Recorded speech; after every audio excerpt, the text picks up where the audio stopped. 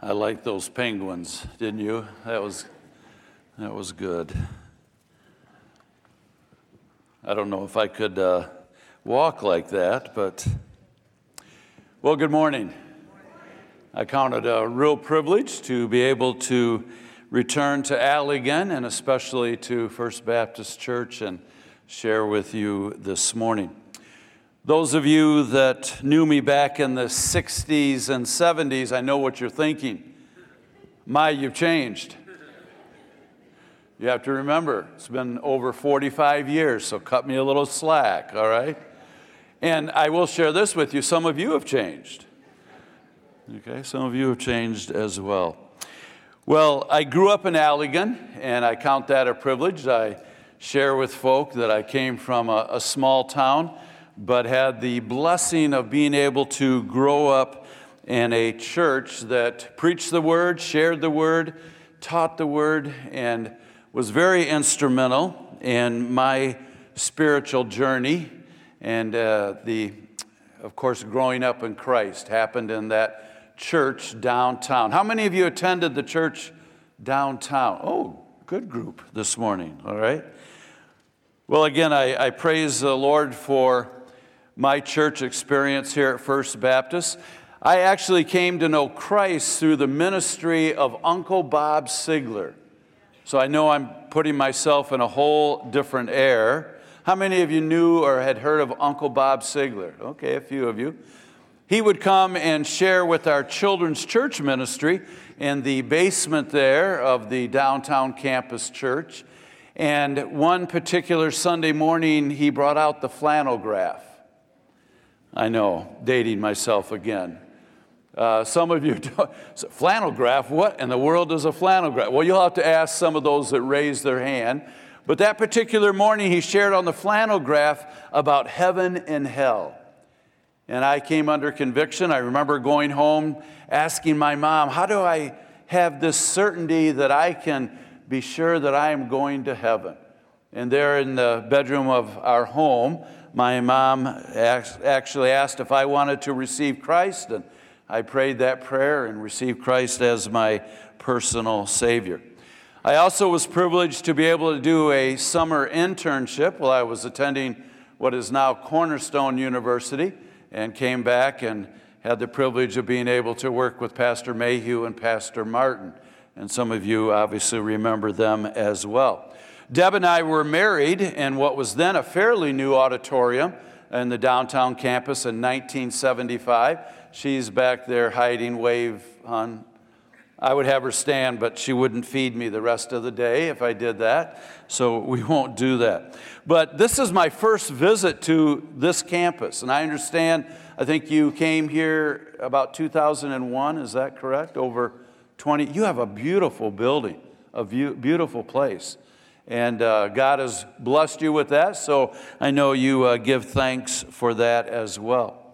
So after 44 years of ministry, vocational ministry, Deb and I retired from our church in Cadillac, Michigan, and we moved to Rockford, Michigan, so that we could be closer to children and grandchildren. God has blessed us with 10 grandchildren. So we are involved in their lives, either taking care of them, going to their school activities and events, and we count that a real privilege to be able to do that. In 2021, I actually went back to a church that I had pastored in Kentwood and did an interim for them as their pastor had left rather quickly, and so I spent 10 months doing that. And then for the last year, Deb and I are ministering at Focus on the Family Retreat Center, Marriage Retreat Center in Greenville, Michigan. And we enjoy that thoroughly. It's something that we can do together. And so we go out on an average of about once a month, spend the whole week there. We are the host and hostesses there. We, in fact, are the only staff that are there 24/7 for that entire week. We are tired at the end of the week, but it's been just a blessing for us to be able to be involved in that ministry. So that gives you a little bit of an update as to where I am. And as I shared with you, I grew up in this church. Tony Morgan and I we're the best of friends. If you want any stories on Tony, see me later, all right? I have some. But I have to be careful because he's pointing at me saying he could tell some stories as well. A little sidebar here. If you've ever watched Everybody Loves Raymond, can I mention that here at church? Okay. So Everybody Loves Raymond. They have the big spoon and the big fork on the wall. If you saw that episode where they fought over that, take it down. No, I can't. Well, Tony's mom had the big fork and the big spoon. And there were three of us teenage guys, I think, in the house by ourselves, or their folks had gone, and somebody knocked that fork down. I don't think it was me. Was it Tony? We don't remember back that far. But we knocked that fork down and broke off one of the tongs of the fork. And so we spent the rest of the weekend trying to glue that back on, put it back on the wall just like it should be. So that's one story I'll tell about Tony, all right? Well, through my years here at First Baptist Church, I had the opportunity to be able to hear hundreds upon hundreds of stories and lessons and sermons from God's Word. I would like to tell you that in that time of hearing all those messages and teaching times, that I always listened intently and applied all those truths from the Scriptures to my life. But as a young person, that didn't always happen. All right. But I do remember when I was in 8th grade that our youth group from First Baptist traveled from Allegan to attend a large youth rally held in downtown Grand Rapids on a Friday and Saturday night. The music and the teaching was geared for teens, and there was a spiritual electricity, if you might, at the rally where I think there was a couple of thousand teens in attendance. By Saturday night, something happened. Yes, I was a Christian. I had trusted in Christ probably when I was 6 or 7 years old. But at that youth rally, God did a stirring in my heart. And so during the invitation on Saturday night, I walked down the aisle of that huge auditorium and made a decision to follow Christ with my whole heart. Did I do that fully the rest of my life? Of course not, but I do remember making that heartfelt decision for Christ at that youth rally. So I have a question for all of us this morning, and the question is simply this. How long has it been since you and I had what we would perhaps call a spiritual stirring in our heart? How long has it been? Because without realizing it, we can go on day after day, week after week, month after month, year after year, and perhaps not have really anything happen in our hearts, particularly spiritually. So this morning we're going to look at a passage in God's Word where an unbelievable number of people had a stirring of their hearts. But before we do that, I want to do a little survey. Do you ever do surveys here? Does your pastor ever? By the way, I know Nathan Smith, and we've had the opportunity to be able to pastor near each other for a while before I went to Cadillac. And so I appreciate Nathan a lot. In fact, knowing that I was coming here to teach, I went online and heard him teach and share with you. And I'll talk a little bit about that a little later. But in the Old Testament is a small book that is part of what we refer to as the minor prophets. And it's simply spelled like this, Haggai. Now here's my survey. How many of you would pronounce it Haggai? Raise your hand. Pronounce it Haggai. Okay. How many of you would pronounce it Haggai? Oh, all right. I did this one other time, and it was about like this, 50-50. Both pronunciations are correct. Right. Now, I grew up pronouncing it Haggai, so that's how I'm going to refer to it this morning. So Haggai is a small book in what we refer to as the minor prophets, near the end of the Old Testament. So I want to invite you this morning, if you would, to take out your Bibles or whatever you have, phones or tablets, and turn to Haggai, if you would. And before we actually read Haggai chapter 1, I want to set the stage for this text, if I might, this morning. The destruction, and all of you know about the building of the glorious temple in Jerusalem. But because of the Jewish people's unfaithfulness and disobedience, God allowed that glorious temple to be destroyed. And it was destroyed by the Babylonian armies around 587 BC. And it's sad because this really marked the end of a special time in Jewish history. A special time in their social life, but of course in their religious life as well. But let's skip ahead. 50 years later, in 536 BC, the Persian Emperor Cyrus had issued a decree permitting all the Jewish exiles that were living in Babylon. He issued this decree saying those that wanted to could go back to Jerusalem and rebuild the temple. Haggai was also joined by another prophet named Zechariah, who also preached revival and preached change and preached action at about the same time that Haggai was on the scene as well. Interestingly, the book of Ezra records the original zeal of this Jewish remnant that left Babylon and went back to Jerusalem. It wasn't just a small number of people that went back to rebuild the temple. By all accounts, there was probably 50,000 Jewish people that returned and either settled in Jerusalem or near Jerusalem with this goal in mind, to restore the temple. They cleared the temple court of all the rubble, and they immediately set up the altar of burnt offering. And the reason they did that was that now they could, on a regular basis, on even a daily basis, go back to worshiping God as they offered their sacrifices. By year 2 of their return, they had actually rebuilt the foundation of the temple. And things were moving along well. It looked like that perhaps this rebuilding of the temple would be able to be finished in just a few years. This particular Jewish remnant were distinguished by their special devotion to the Lord and their commitment to His house.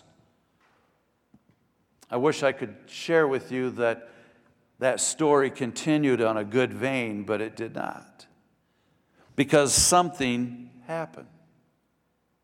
You see, the book of Haggai was written by the prophet of the same name, who understood that he was bringing a special message from God to the children of Israel, to the Jewish people.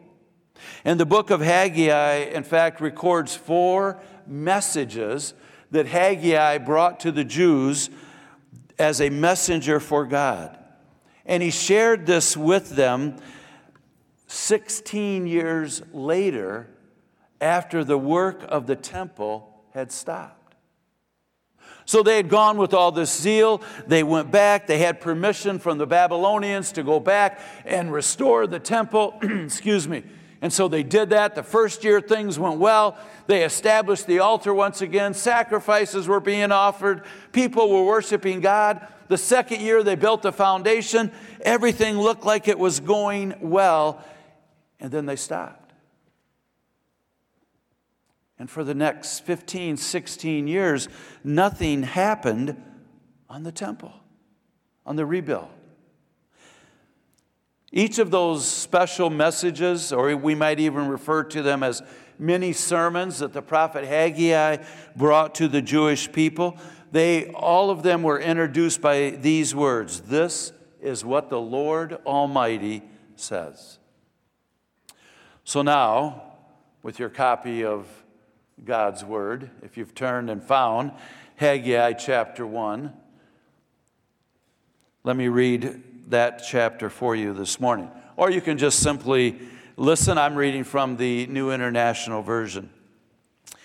In the second year of King Darius, on the first day of the 6th month, The word of the Lord came through the prophet Haggai to Zerubbabel, son of Shealtiel, governor of Judah, and to Joshua, son of Josadak, the high priest. This is what the Lord Almighty says. These people say the time has not yet come to rebuild the Lord's house. Then the word of the Lord came through the prophet Haggai.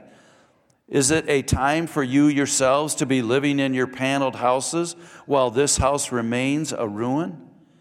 Now this is what the Lord Almighty says. Give careful thought to your ways. You have planted much, but harvest little. You eat, but never have enough. You drink, but never have your fill. You put on clothes, but are not warm. You earn wages only to put them in a purse that has holes in it. This is what the Lord Almighty says. Give careful thought to your ways. Go up into the mountains and bring down timber and build my house so that I may take pleasure in it and be honored, says the Lord. You expected much, but see, it turned out to be little. What you brought home, I blew away. Why, declares the Lord Almighty? Because of my house, which remains a ruin, while each of you is busy with your own house. Therefore, because of you, the heavens have withheld their dew and the earth its crops.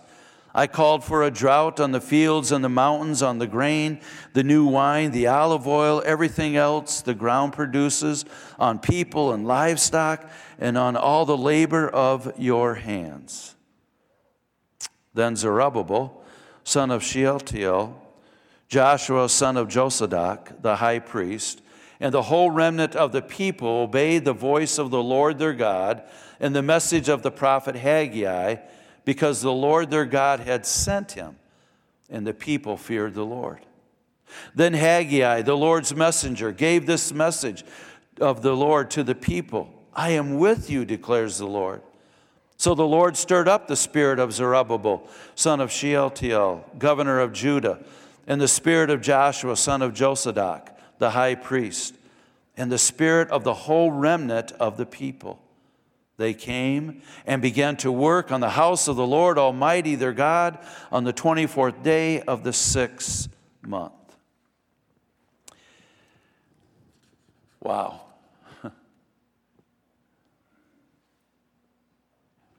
They had let the work fall apart. And can you imagine, for 15, 16 years, they basically just forgot or chose to forget about this special work that they had been called to.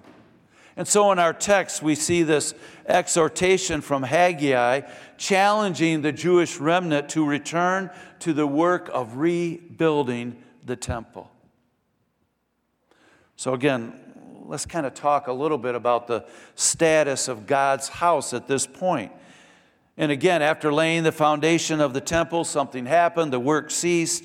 The restoration work that had begun on the temple fell into disarray and disgrace.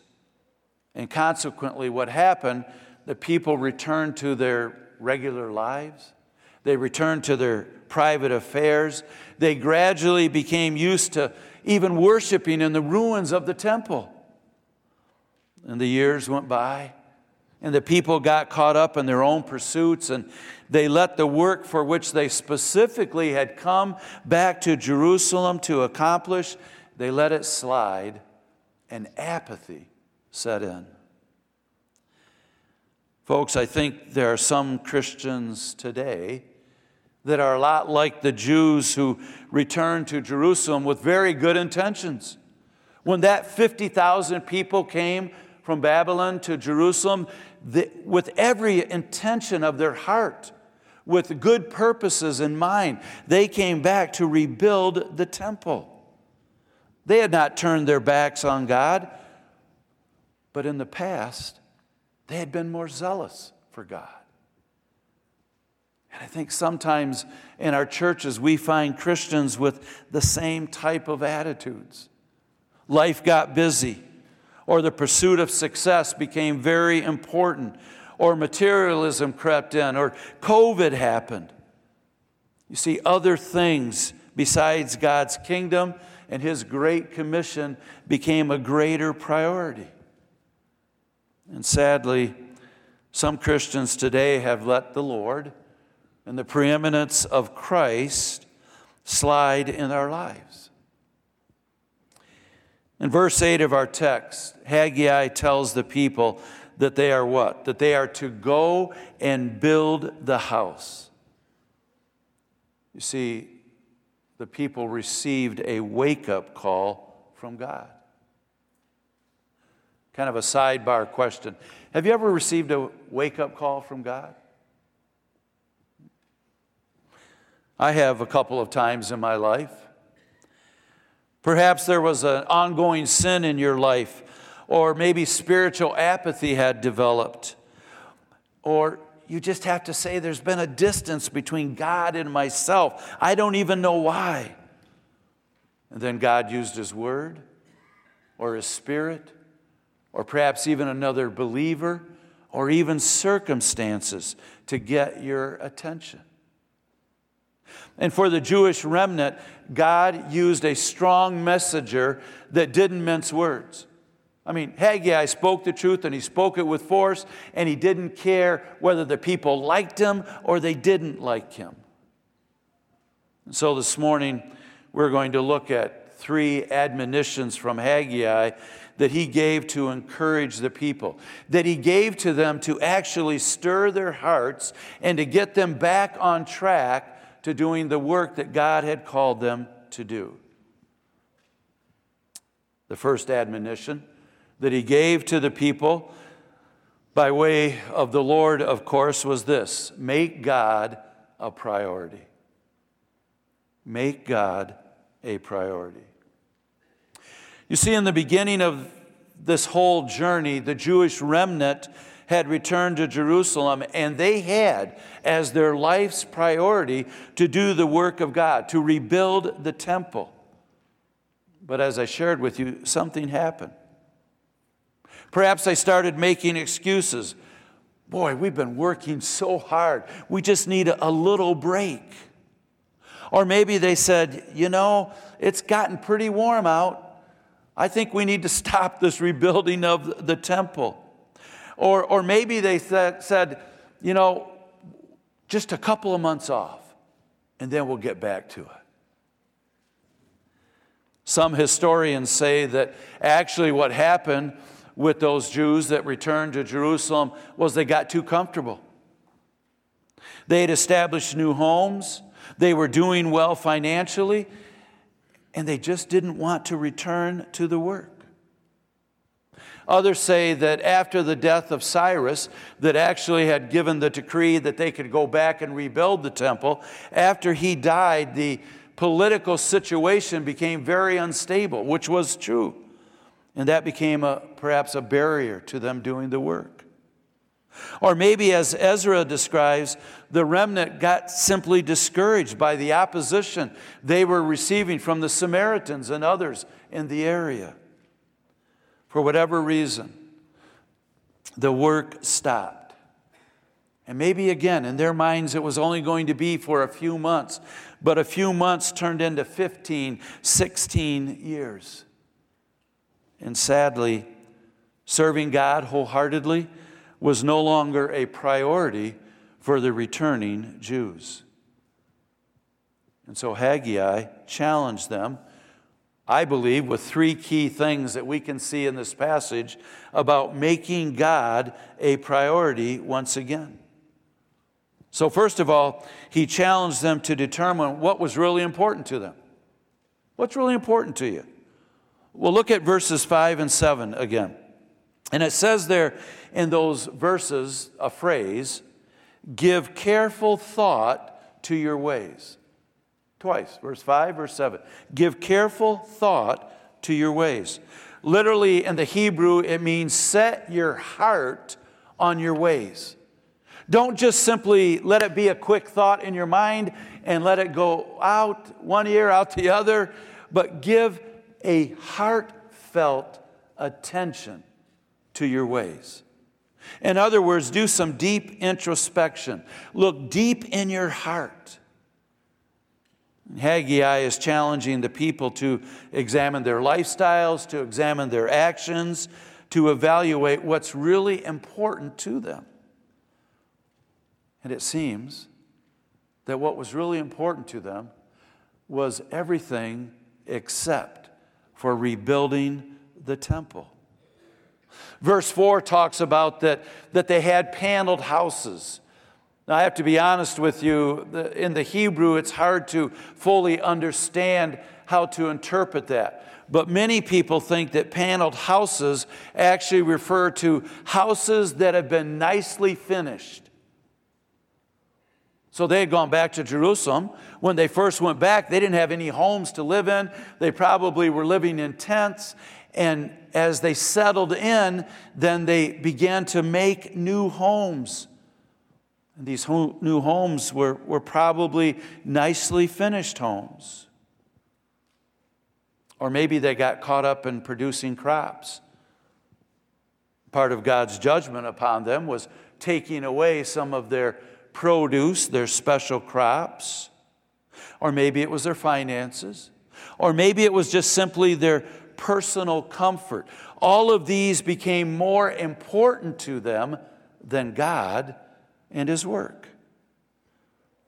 But as Haggai reminded them, their self-centeredness had not produced more things or greater satisfaction.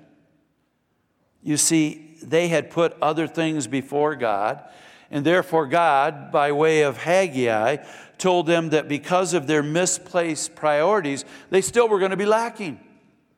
Put all this time into your homes, put all this time into producing crops, put all this time into getting more money, and you're still going to lack. Let me read again verses 5 and 7. Now this is what the Lord Almighty says. Give careful thought to your ways. You have planted much, but harvested little. You eat, but you never have enough. You drink, but you never have your fill.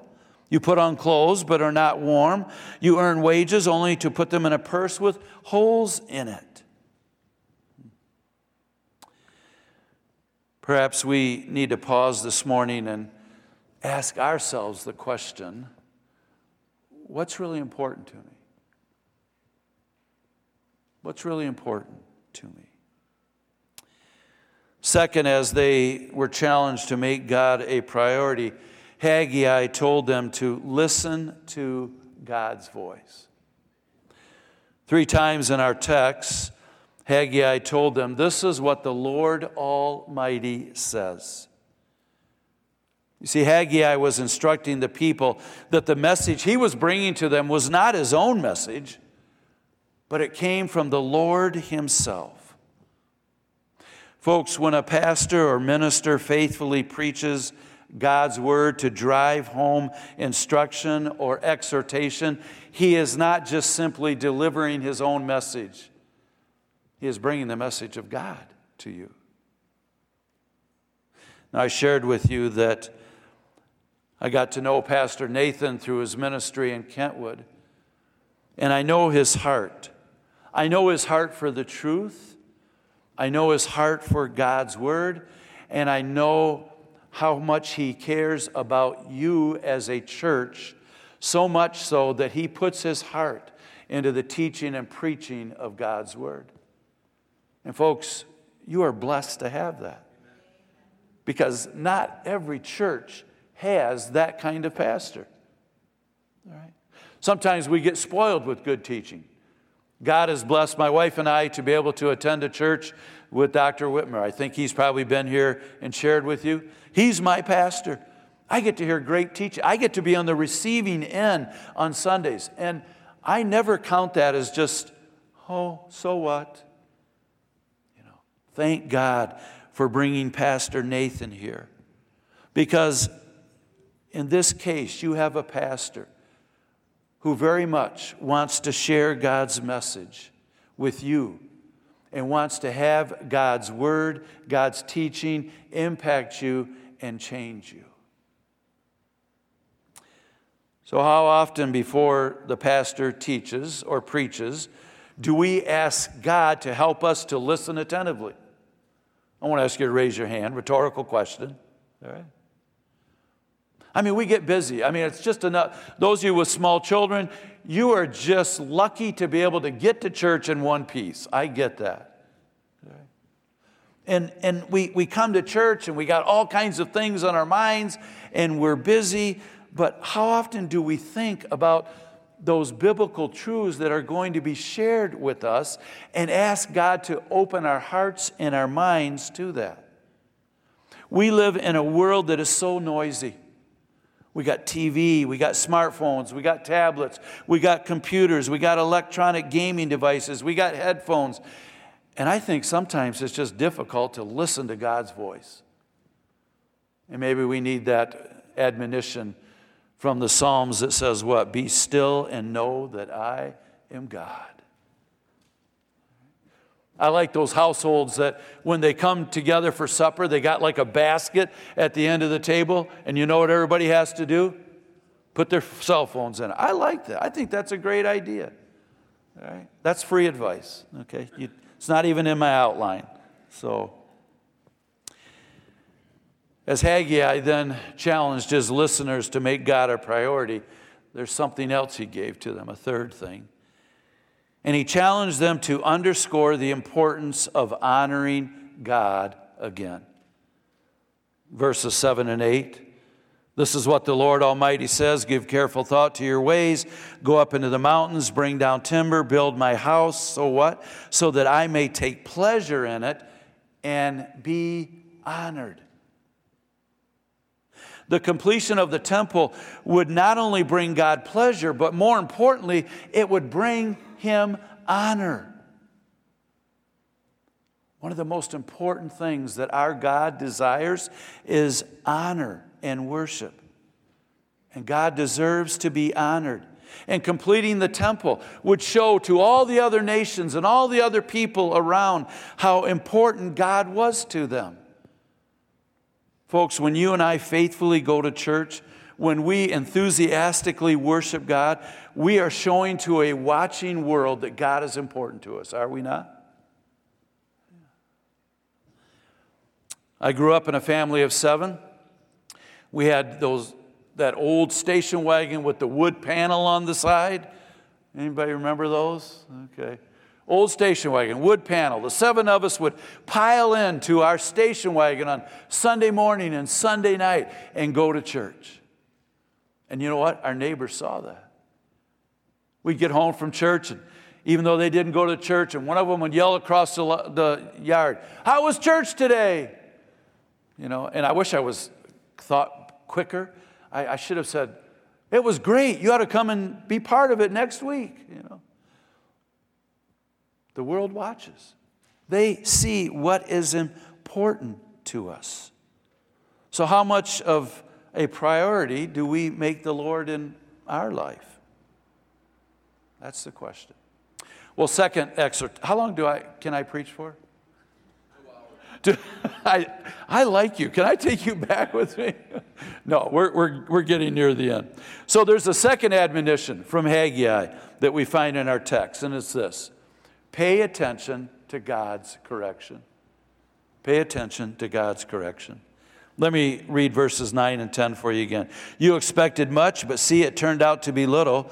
What you brought home, I blew away. There's some correction. Why, declares the Lord Almighty? Because of my house which remains a ruin, while each of you is busy with your own house. Therefore, because of you, the heavens have withheld their dew, the earth its crops. See, God was bringing about some correction. God chastised them, and in so doing, though He did give them a reason for it. It was their selfish neglect of rebuilding the temple that He had called them to do. God had to get their attention. And how did He do that? Through some correction. Through some trouble that He allowed to come into their lives. Now, I want to be clear with you this morning. I don't believe that all the trouble we have that comes into our life is a result of God trying to get our attention through correction. But sometimes it might be. In recent years, there has been an emphasis upon God's grace and mercy, which I agree with 100%. But perhaps it has produced a de-emphasis on God's correction. Because we don't like to talk about God's judgment. We don't like to talk about God's holiness.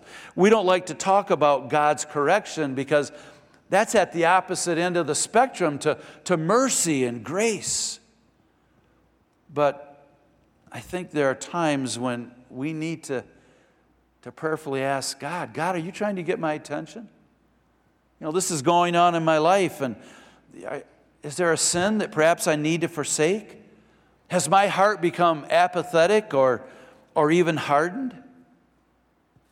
You don't have to turn there, but as I was preparing this, I thought about 1 Corinthians chapter 11. You probably know the passage because it speaks about the Lord's Supper. And there in 1 Corinthians 11, the Apostle Paul speaks of those who eat of the bread and drink of the cup in an unworthy manner.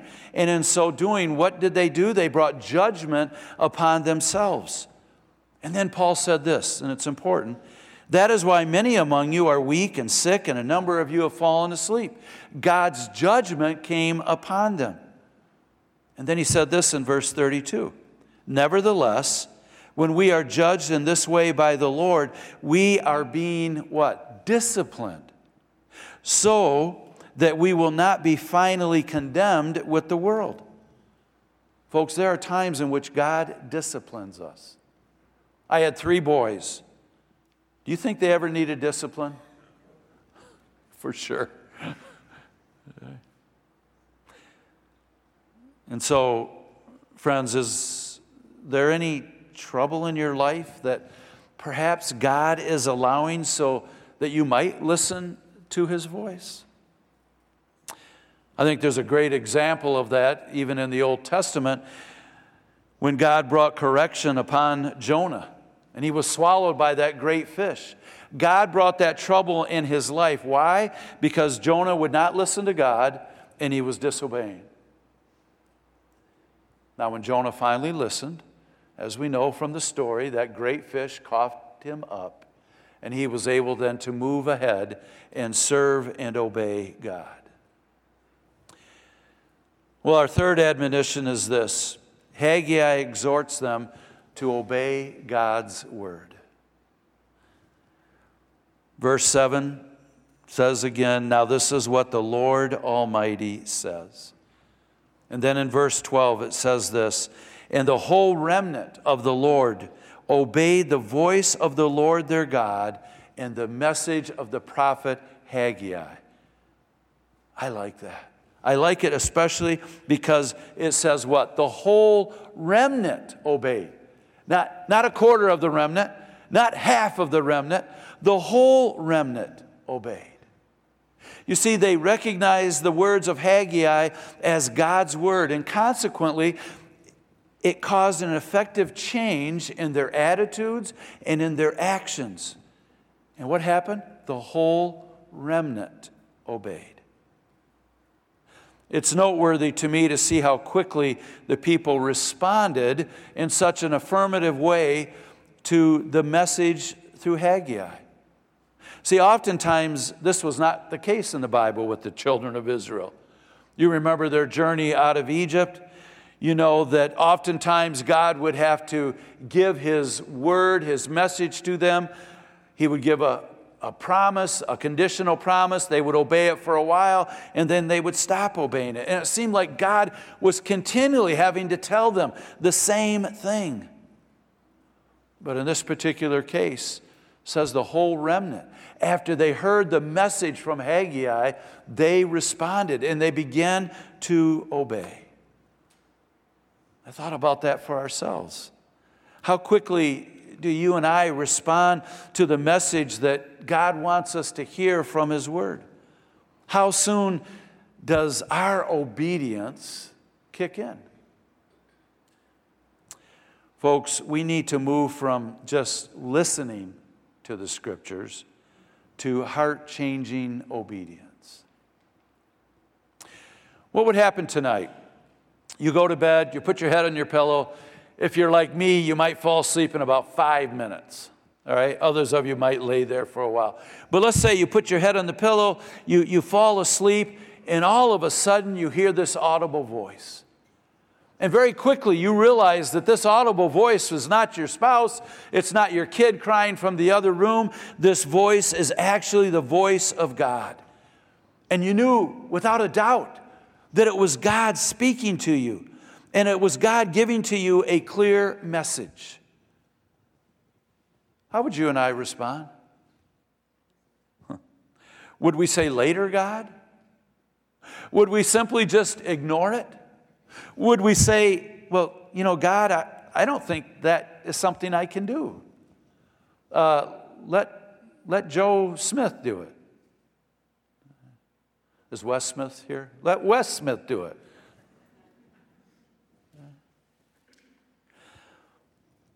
You see, I think that most of us, when we realize that we're getting a message from God, we would listen and we would obey. Folks, we need to realize that God is continually given to you and I messages from this book. And what is our reception going to be? Will we just simply listen, or will we obey? Well, though we have focused on some admonitions and exhortations this morning, as we close, I'd like to share with you two what I believe are positive takeaways from this account. And the first one is this. I want you to note God's promise. In verse 13, God said, I am with you. I am with you. Because of their obedient response, God promised to be with the Jewish remnant as they move forward to rebuild the temple. No matter what the obstacles might be, no matter what opposition they might encounter, they could count on this. God would be with them. See, folks, God wants to be with you and I. He wants to have a vibrant and close relationship with us. And when we allow His Spirit to be present in our life and working in our life, when we say, enough disobedience, enough apathy, I'm all in now for God. I want my heart to be stirred. God gives us this promise. I will be with you. He doesn't say life is going to be without problems or difficulty, but He does say this, I will be with you. And then I notice here the reaction of the people to God's promise. And so we note the people's response. What did they do? They moved and went to work. Verse 14 tells us, they came and began to work on the house of the Lord Almighty. I mean, this is a great ending. You see, they moved from apathy to activity. And I think it's important for us to note that their response was predicated by the stirring up of the Holy Spirit in their lives. A stirring up of their hearts, as verse 14 tells us.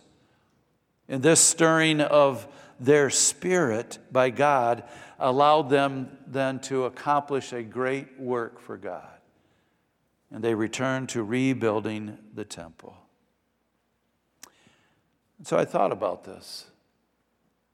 I wonder what would happen in our churches if as a whole, all of our churches had this stirring up of our hearts. What would happen if each of us that were in the chairs or the pews or whatever listened to the Holy Spirit's prodding and allowed God to stir our hearts? Can I share with you a take-home? Some of you are all right with that, okay. Even if you don't want me to, I will, all right. Here's my take-home for you. Haggai told the people this. This is what the Lord Almighty says. This is what the Lord Almighty says. Folks, what do you and I need to hear from God today? Because God wants to speak to us all the time. Sometimes we get this notion that, well, God only speaks on Sunday morning when I'm in church. Or God only speaks when I go to this special conference. Or maybe God might speak to me as I listen to a Christian song on the radio. No, God wants to speak to you and I on a regular basis. The problem is we tune him out. We aren't listening. So what does God want you to listen to today? Perhaps today is the day we listen to God's invitation and we trust in Jesus Christ as our Savior and Lord and give him our life. Folks, that is the best listening you can do, is to say, Jesus, I know I'm a sinner. I'm in need of a Savior. I want you to come into my life today and to save me from my sins. Or perhaps today is the day in which we listen to God and we're going to examine our priorities and determine with God's help that we are going to put him and his kingdom first. Or perhaps today is the day we listen to God's correction. We know that there's some things in our life that need to change. We need to confess and make it right. And perhaps today, through listening to God, he creates a stirring in our hearts. Can I pray with you as we close this morning? Would you bow your heads with me? Father, we thank you for your word. Father, we thank you for your Spirit that convicts and teaches us your truth. Lord, we know that there is an ongoing battle for our hearts. But hopefully we have been convicted to examine our hearts this morning regarding any apathy or emptiness or hardness that might be present. So, Lord, we confess the sins of our heart, and we ask for your forgiveness, and we ask that you move us from just listening to heart-changing obedience. Father, in so doing, we receive your promise to be with us as we renew our heartfelt commitment to you. And we give thanks in Christ's name. Amen. Folks, I want to thank you very much for the privilege of being able to share with you at First Baptist this morning. It was a blessing for me to be with you today. Thank you.